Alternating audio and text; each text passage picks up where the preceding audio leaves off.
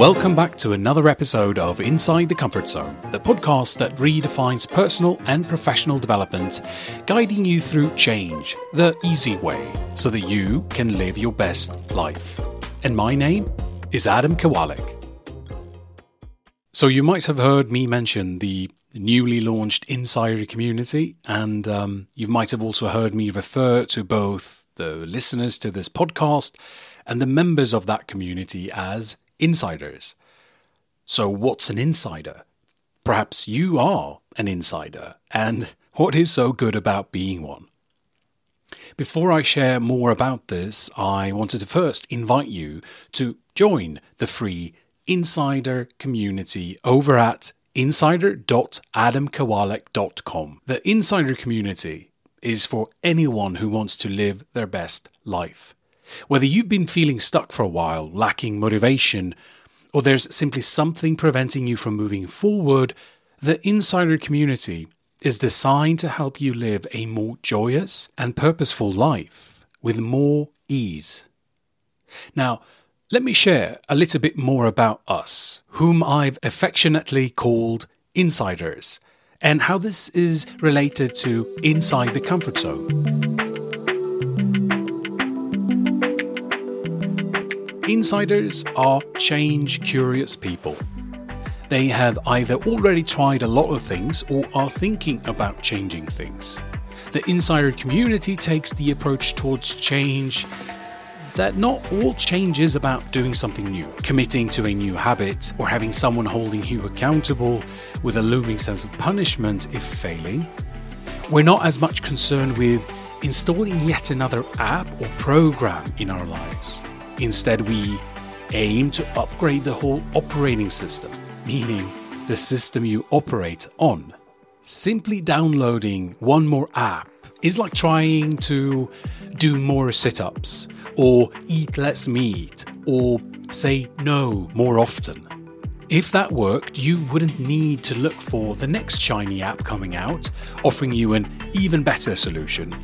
Also, I'd argue that the self-help industry wouldn't be a billion-dollar industry if all we needed was just good advice. Instead, what is often required is an upgrade of the OS. With an upgrade, there's often the fixing of bugs, general improvements to its usability, and sometimes it comes with new functions that make some previous apps irrelevant.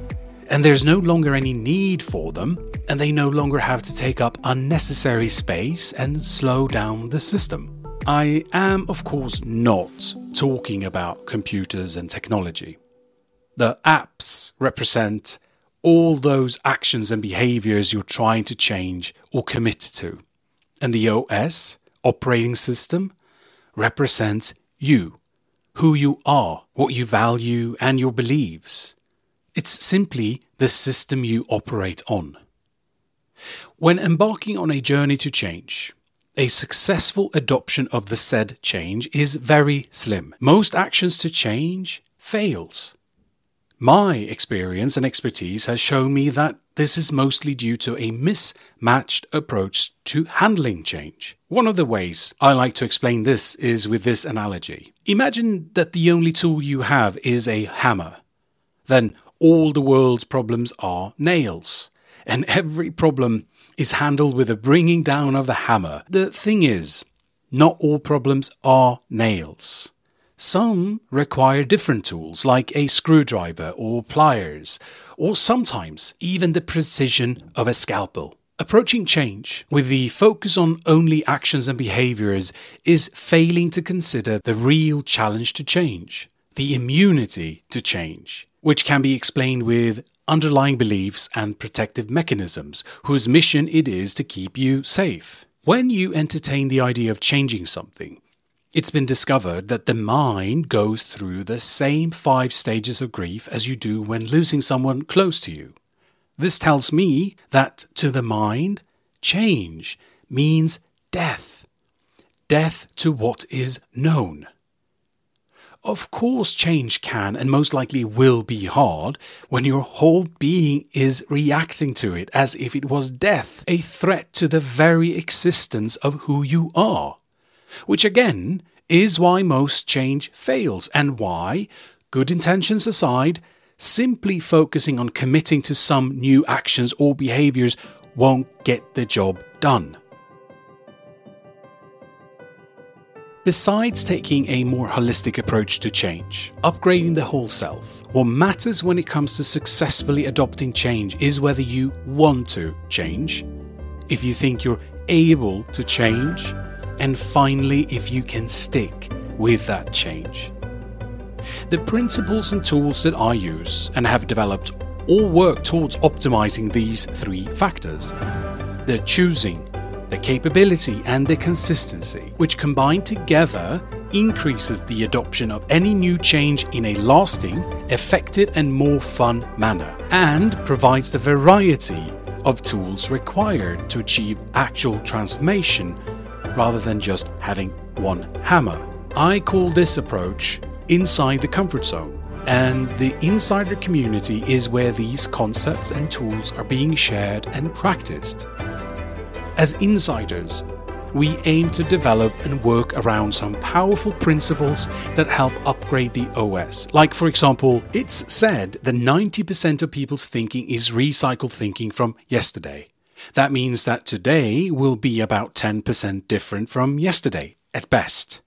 We are different. As insiders, we aim to bring more awareness to our everyday life and in so doing disengage the autopilot. We seek fresh thinking and exponential change. We avoid biting off more than we can chew. We recognize that a journey of 1,000 miles begins with one single step, the one right in front of you. This leads to action, motivation, and momentum. Small steps taken consistently and repeatedly lead to monumental results over time. Rigidity and restriction stifles potential. We want to be in flow and cultivate an innate drive and ability to act in alignment with our values and goals, not from a place of fear of failure or punishment, but from a place of compassion, care, and confidence.